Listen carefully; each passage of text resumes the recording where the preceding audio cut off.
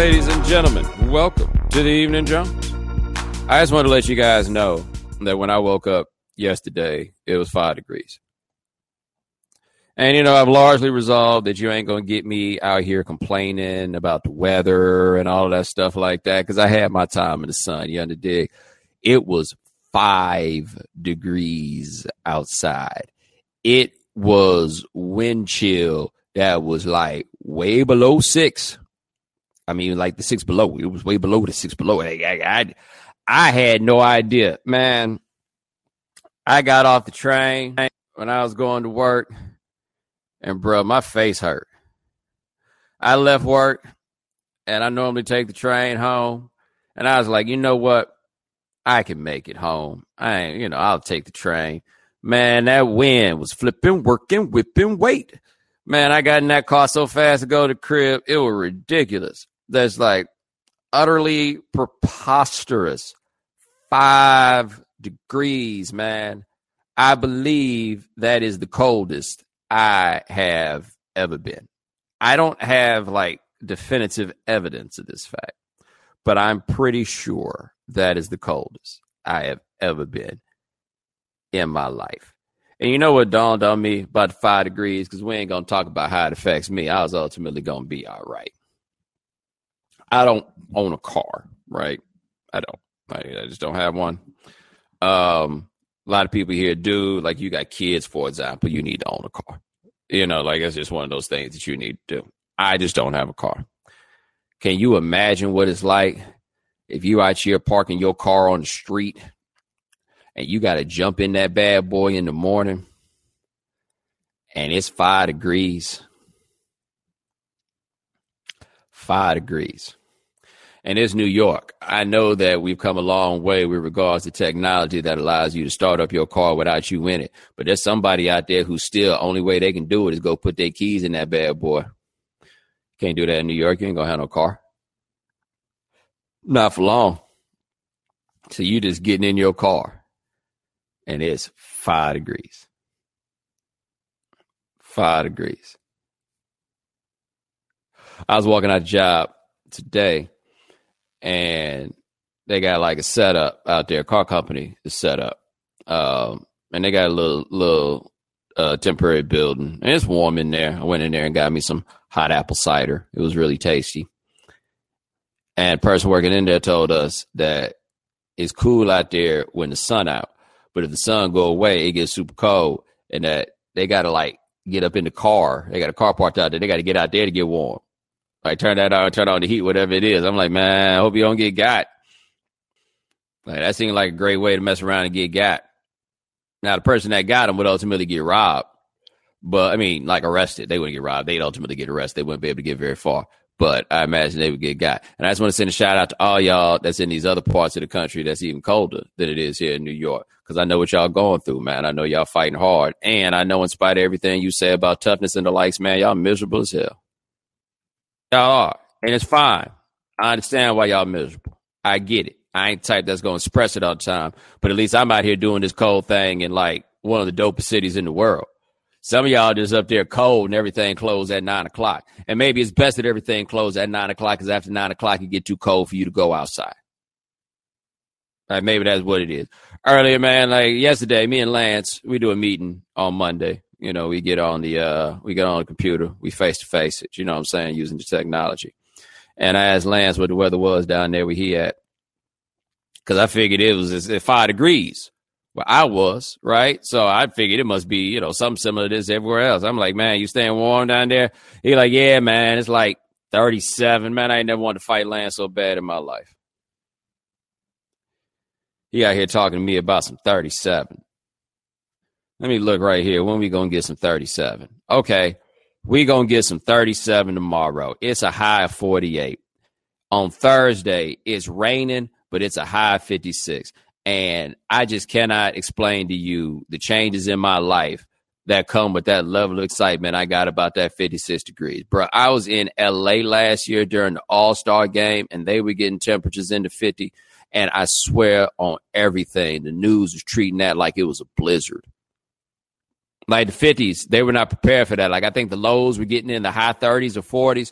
Bro, they was ready to move. They was ready to get out of it. It was bubble coats. Straight up. Man, he'll say, Bo said his coat game was going to be strong. I want to see what coat he's wearing because it's cold as hell, man. I got that goose, baby. I be out there like my coat game is ready. I got me a hat with something resembling rabbit fur. Let me tell you, one day I wore my hat. It's got like the ear flaps, like the Elmer Fudd joint, right? Stephen A. Smith's in the office. He made fun of me. He was like, you really need that hat? You really need all of that? You really need all of that? And I was like, look, man, I just don't like it when my ears are cold. Like, no matter what it is, I don't like it when my ears are cold. Stephen A. walked in that office on Monday with an insufficient hat on. He looked at me. He's like, I ain't going to say nothing to you ever again about your hat. I ain't even had to say nothing to him. He went out his way to say it to me.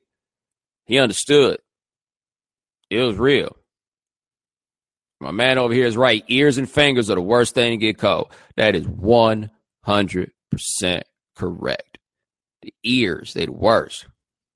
Rev over here talking about everybody can't wear money suits, Stephen A. Well, I mean, I can. Anyway, let us move on to your questions. The Black Israelites are back in the league. Hey, man, I don't really understand what you mean by back in the league.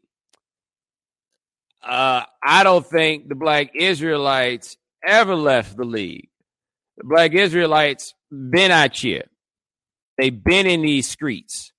You understand what I'm saying?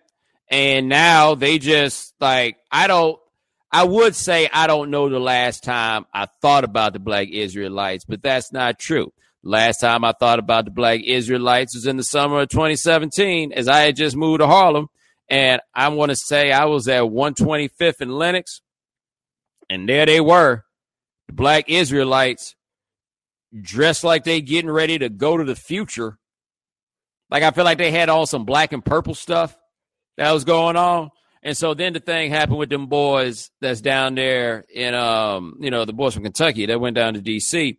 And then the word got out that they had gotten into an argument with the Black Israelites, and that one boy's mama referred to them as the Black Muslims. And I don't think that's the same thing. Like, I could be mistaken, but I feel like those are different, like, notions, concepts, and ideas. But anyway, it was the Black Israelites, and I saw them, and they were, like, doing Black Israelite things. And as I recall, they took a particular umbrage with Serena Williams. And they were explaining to people that y'all love Serena Williams so much, but Serena Williams got that white man back at home. Like, I think that was like the crux of what it is that they were saying. So apparently them young boys was on the steps of the Lincoln Memorial, and who appears but the Black Israelites? I didn't know, like, is that their hangout in D.C.? Is that where they be at? Like, from what I've been told, they post up in Times Square in New York, and I got to be honest with you, I am surprised that 5-0 has allowed them to kick it, like, on such prime real estate. Like, that's a little mind-blowing to me that they are allowed to, like, kick it over there. And so, yeah, they got into it with the Black Israelites, and then the Native American gentleman started playing his drum, and then we saw the stuff that went on with him playing his drum. Now, some of you who have followed me for a little while may know where I'm going with this, and I feel like some of y'all who just watch High Noon a lot may know where I'm going with this, right? But like not every, but like this one video I saw, the person was taking the video from right over the Native American gentleman's, or right over his shoulder. And what you saw was the mallet, stick, however you want to call it, was banging against the drum, and he was singing a song, and then the kids, like, they started dancing with it and singing along, whatever, right? And so my man was there, and there was a kid that was in front of him, right? The one with the face that everybody keep talking about. And it was going, and I just had this thought in my mind that if you imagine, and I wish somebody could have put this together using some sort of internet tool, but like, imagine how crazy it would be. I'm not saying that this would be the right thing to do or anything like that. I'm not saying that I wish this sort of thing would happen. I'm talking about simply as a visual image because I think it would be funny in the way that the internet makes things funny. So if you imagine that, like, Buddy's banging on the drum, and then out of nowhere, instead of being a drum, he pulled that thing back, and what used to be a drumstick has now become a nunchuck, right? And so it'd be like boom, boom, boom, boom, pow! Caught you right there with the nunchuck. You imagine how painful that would be? Like, remember we was telling y'all, trying to explain to y'all that nunchucks are like real serious stuff, and people didn't want to listen to me when I was talking about how serious this nunchuck thing really is. Pow! Catch you in the grill with them nunchucks. That'd have been the end. Like, imagine if that was his thing. He actually played the drum with a nunchuck because he was gifted like that. And then all of a sudden it went from being a drum show to being a chuck show. Yeah, it would be wild. It would be wild. Here's the thing about that whole story with the kids from Covenant Catholic.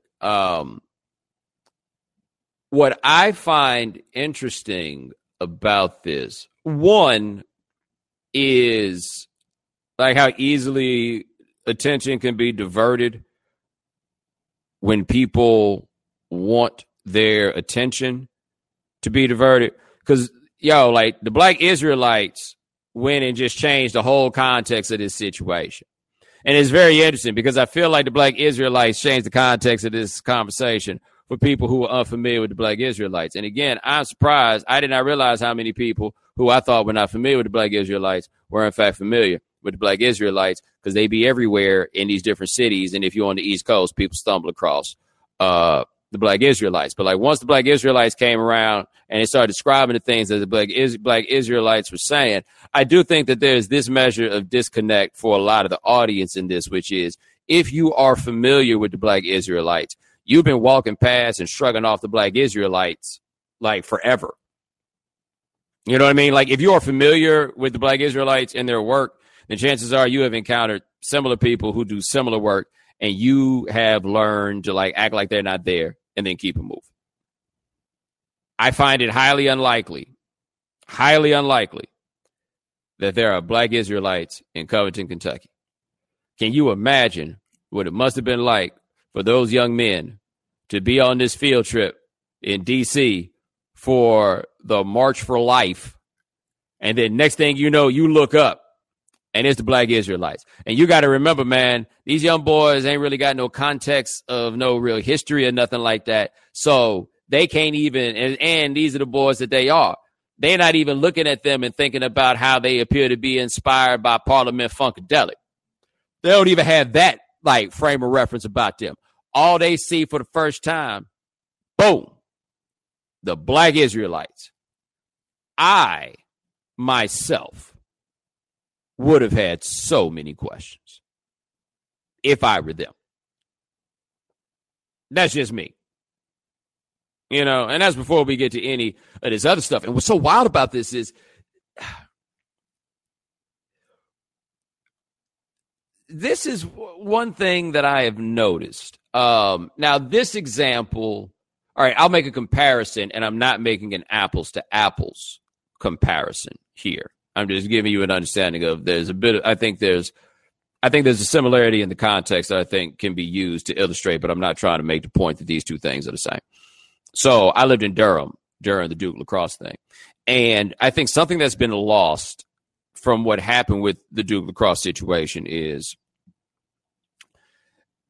the local newspaper of record wrote a story with the alleged victim saying that she had been raped, And that's before we got to this place of, believe women and all the things that people are saying now much more loudly. That's even before then.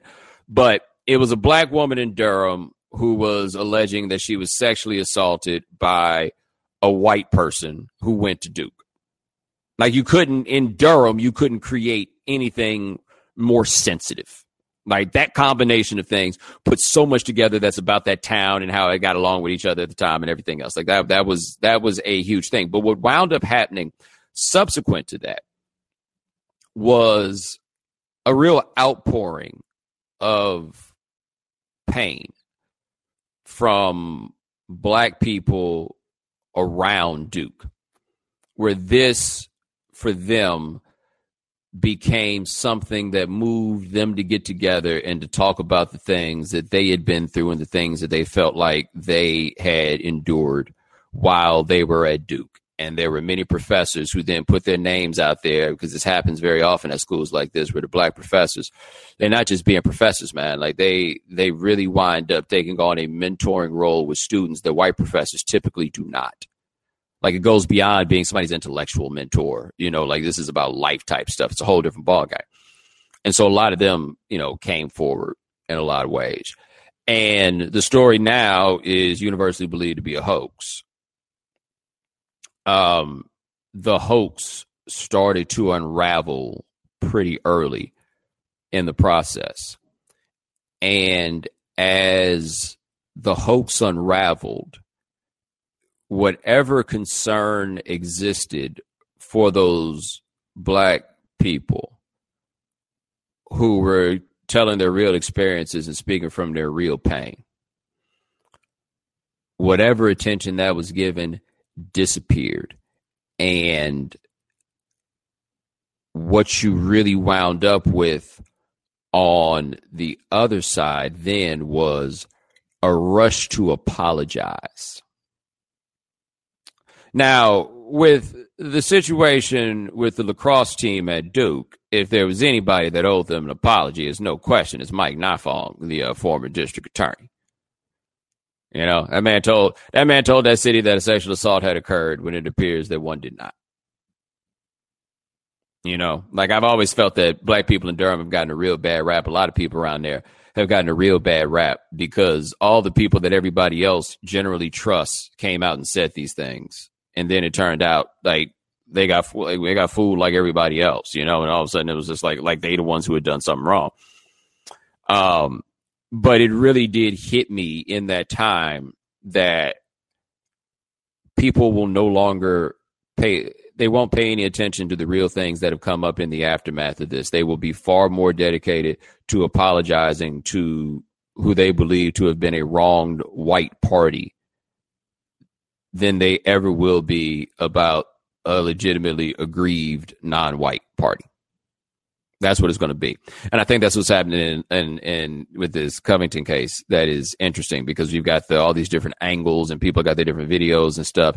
And you saw this cascade of apologies of people for saying how they had jumped to conclusions and how it had, all these other things. Now, what's funny about this to me is these people saw one video, drew a conclusion, saw a second video, decided that the first conclusion was unfair, and then went to whatever conclusion that they drew from watching the second video.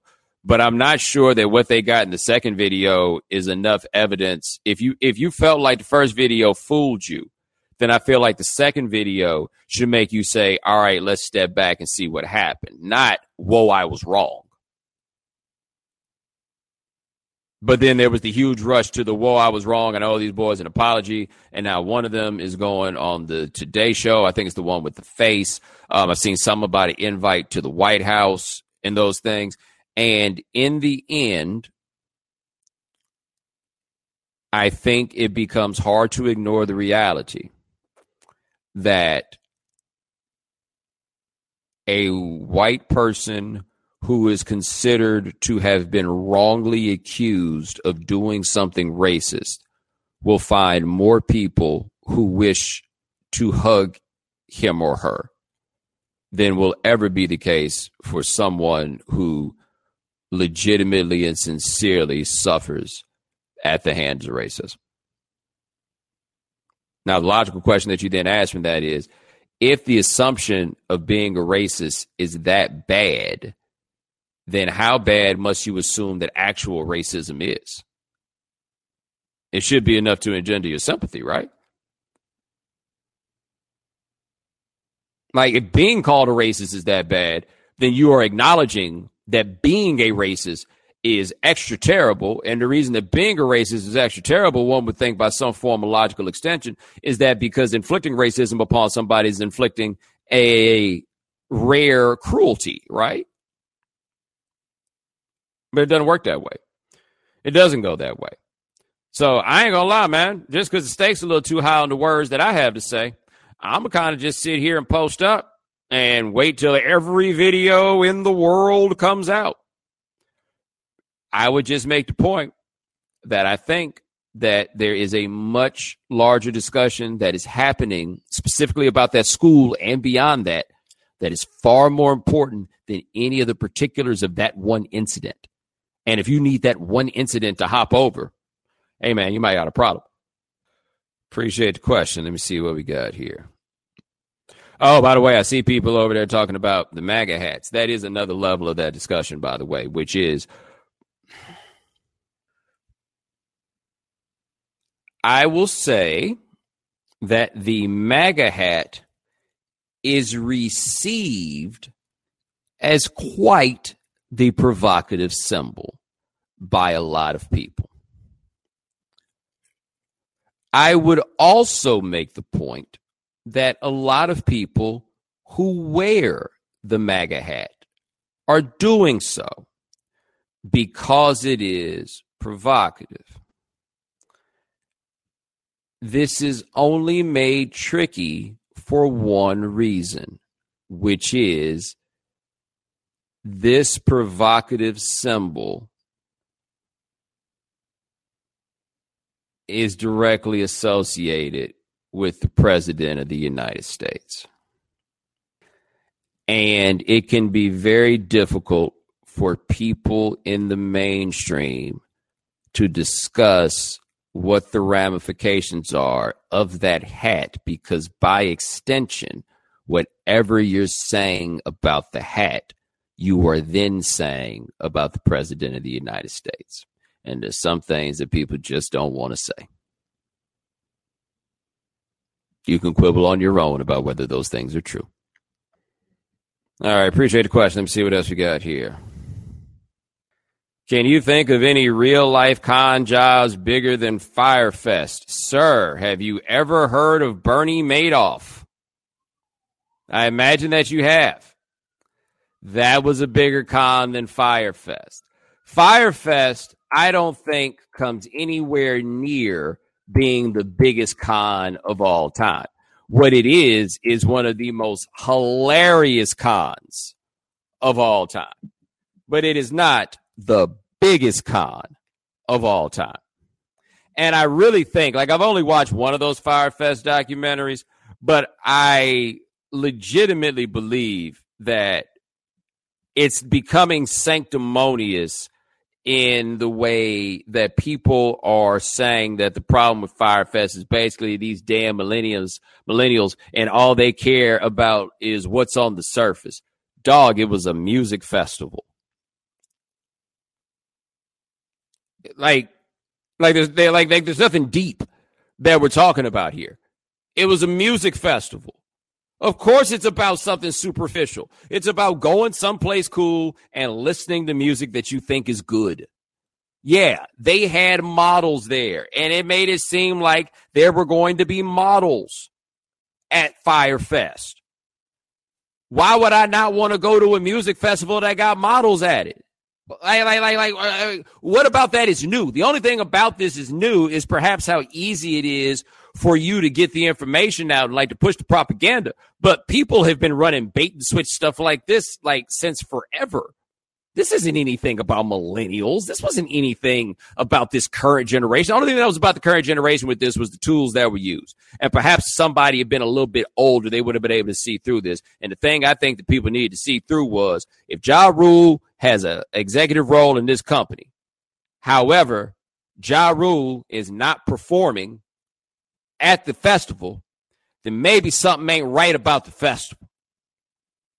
Because they ain't had any money right, and they needed some artists for the cheap.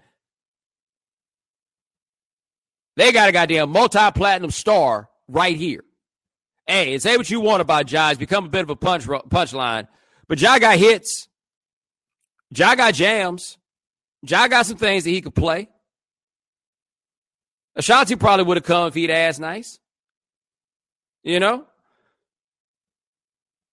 Somebody said Star seems a little strong. No, it doesn't. Like, go look back. Like I mean, 50 really brainwashed people about what Ja is or was in every single way. Ja could put together a concert set.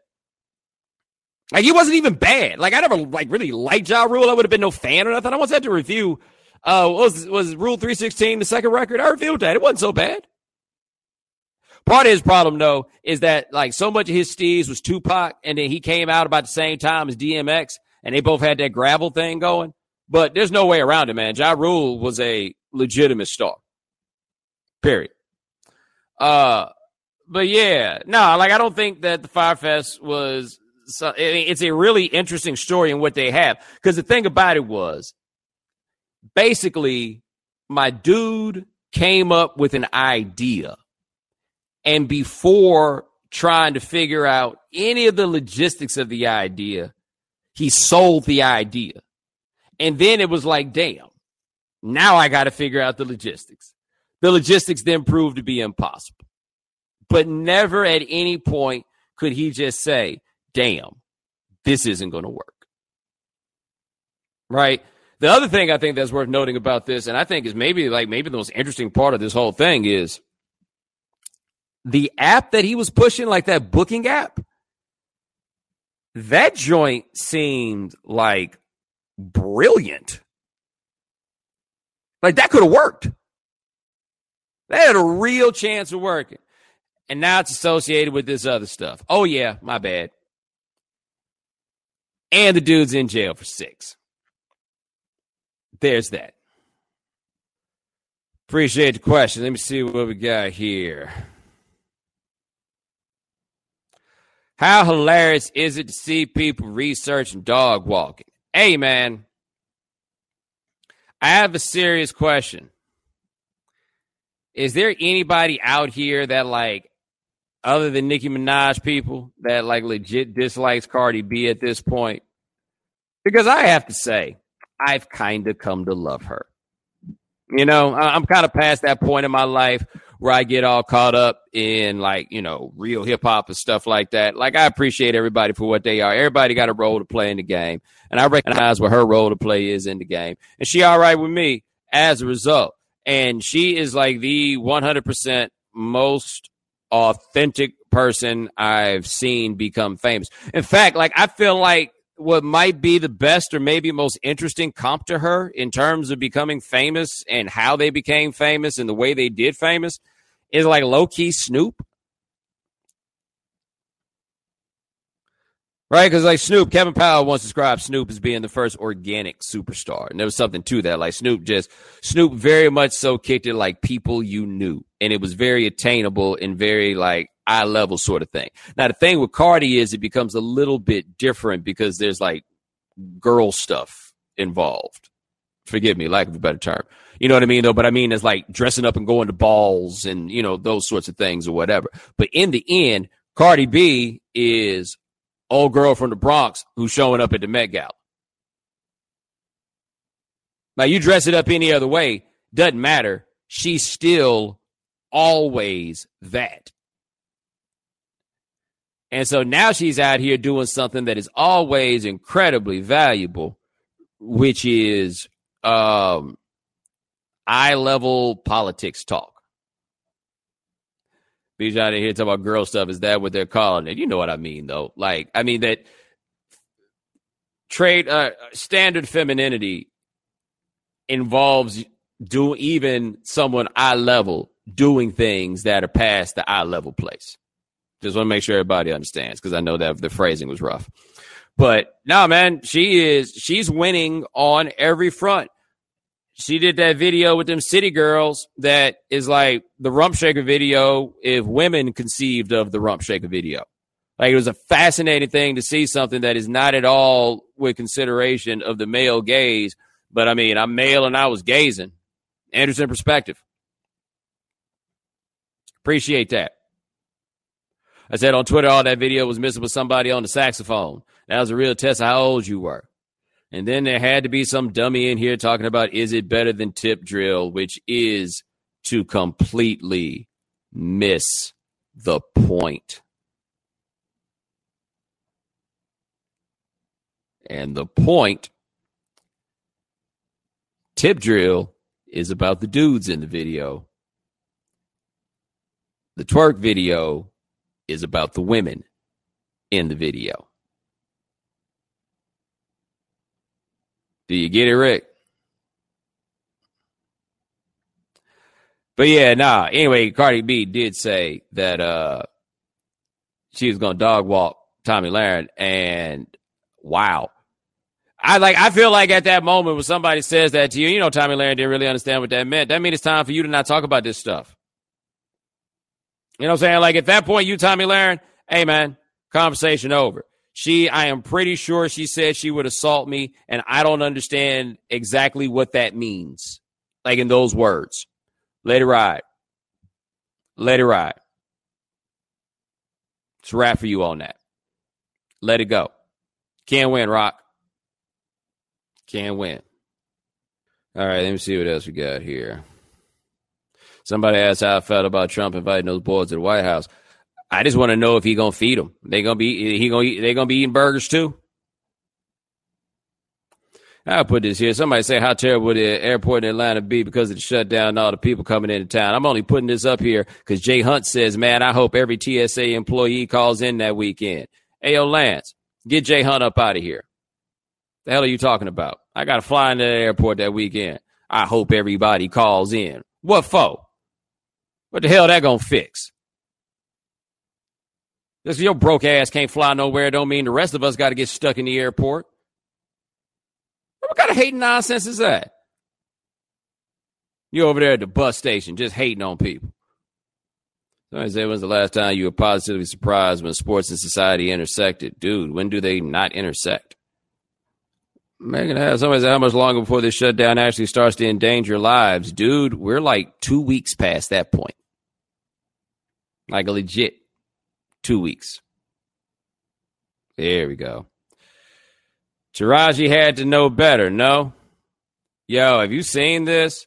Where basically Taraji Henson was on Instagram and she was showing how she was searching, like the way people are talking about mute R. Kelly, and she's talking about people weren't doing mute Weinstein or mute Harvey Weinstein. Now, first thing on that, she put on her cape on the red carpet for some dude in a very similar situation, right? Do you remember who it was?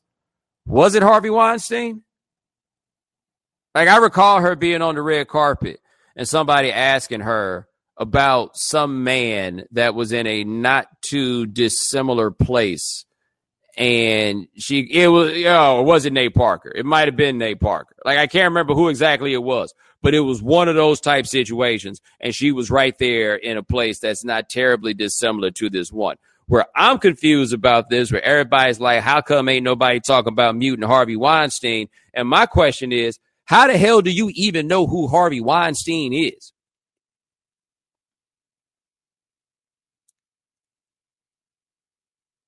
Oh, it was Ryan Seacrest. It was Ryan Seacrest. Anyway, the only way I knew who Harvey Weinstein was all this stuff all over the place about all the things that he had done.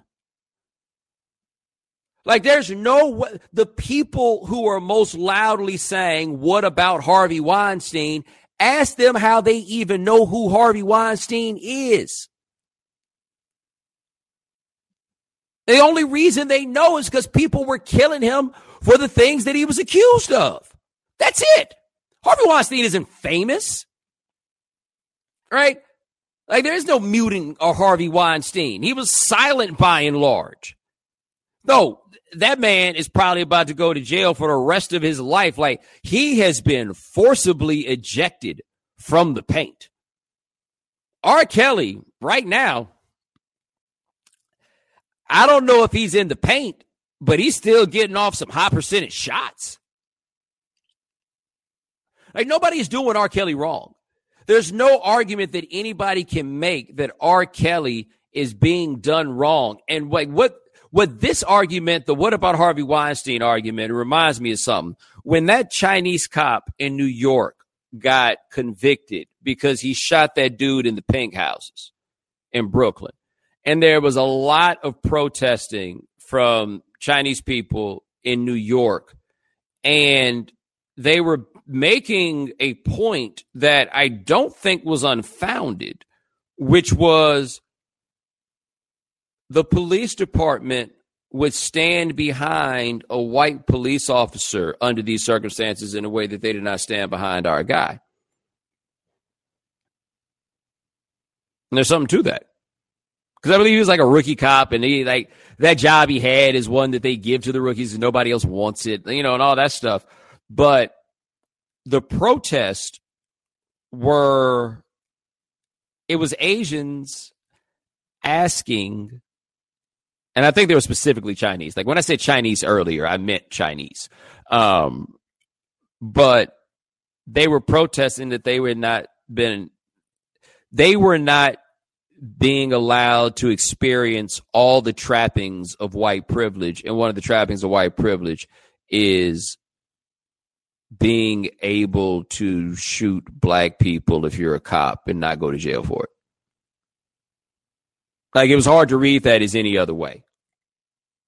That reminds me of the R. Kelly thing, or the R. Kelly thing reminds me of that, because I feel like what you have overwhelmingly is, rather than asking for a broad sense of fairness, they are asking that this black man be afforded the privilege to exploit women that they believe white people have. And it can't be that. It simply can't be that. And that's why it's so disturbing when people go to what about on R. Kelly. And look, I feel like I've read a decent bit about Harvey Weinstein, and I feel like what he was doing was unconscionable. And I still think that what we're talking about with R. Kelly is in a whole different stratosphere from what Harvey Weinstein was doing. A whole different stratosphere. And that's with me saying that what Harvey Weinstein did was reprehensible. Like, here's what I think R. Kelly's doing. Like, if we want to put this very simply, he's a pimp who keeps all the whores for himself, at least as far as we can tell. But the way he's interacting with these women, the things he's doing with them, that's still, it's still pimping. They just his. Appreciate the question. Let's see what else we got here. Did it surprise you to hear about Kel's goons coming for Dave Chappelle after that sketch? So, yeah, apparently when the R. Kelly's people came for Dave Chappelle that time, like Chappelle talked about that, they really did come for him. And am I surprised? No. And you know why I'm not surprised? MC Hammer sent his goons after third base, and they had to sit third base next to Michael Jackson at the American Music Awards one time so that MC Hammer's goons would not take them out. So, no, with that in mind, I'm not surprised that R. Kelly would also have goons. How do you feel about the CIA and stuff wishing a happy MLK Day? The thing that got me, I think the CIA is the one that sent this. The thing that got me about when the CIA sent that was they said they were celebrating the assassination of Martin Luther King, or the day of, or whatever it is. But, what kind of Freudian slip is that? Yeah, but this is the thing. Most people don't know that stuff. Most Americans, I don't think, don't really know the things that make those tweets to be kind of ironic. But the other thing is, we are in a place where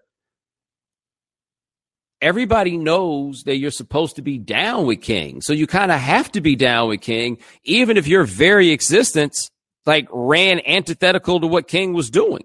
Like, this is just one of those things that you a box that you kind of have to check. Like, think about this. Donald Trump is probably going to have them kids from that, the report is going to have the kids from that school come to the White House, okay? And we know where they stand in that whole issue or whatever it is, right? That's the game that he's playing. That is an image that he wants out there. He wants people to know that those young men were invited to the White House. Even he, without saying much, had to go to the King Memorial. Like, you just got to do it. And so all these folks that have to do it, they're going to do it. And then in the end, it's going to look like comedy. But everybody has to do it. Appreciate the question. Let's see what else we got here. I see somebody here hadn't heard that third base hammer story. All right, here we go. Last one. How do we view Erykah Badu? How the hell am I supposed to tell you how you view Erykah Badu? How do you view Erykah Badu, Deshaun? Is that like the second stupid thing you said today? I mean, you view her how you view her. She also has had some kind of ridiculous things to say. There was that time a few months ago where she talked about how young girls, need to recognize that men are men and their teachers, they're going to look at you and all this stuff and da-da-da. And I'm like, ooh. Even if you think that, I don't know if that's a point I want to try that hard to make. I'm just not that dedicated to being right. Isn't that something? And now she's come in like a very similar place on the R. Kelly stuff. Yeah, the same thing about Hitler. She makes really, really, really good music. She says really, really, really strange things. Will any of this stop me from going to an Erykah Badu concert? Nope. It won't. Like I saw that Chrisette Michele story in the Washington Post, and it's really kind of sad. She's playing to these real small crowds, but I don't even listen to that kind of music so much. So I don't really know like how famous she is or isn't or whatever it is. But basically, man, she went and sang at that Trump thing, and then her whole fan base went away. I don't know if it goes the same way if Erykah Badu sings for Trump. I really don't. But as of right now, just talking crazy, I go check out another Badu show. She be jamming. She be talking crazy, though. But hey, ladies and gentlemen, thank you so much for joining us here on the Evening Jones. Try to do this thing here about once a week. My man Lance Gilliam handles everything behind the scenes. Thank you, sir. Remember, if you can't watch the Evening Jones live, subscribe to the podcast, subscribe to the iTunes Store, subscribe at Stitcher Radio. Check us out at SoundCloud. We are also in the Google Play Store. All right, stay warm. Talk to you next week. Take it easy.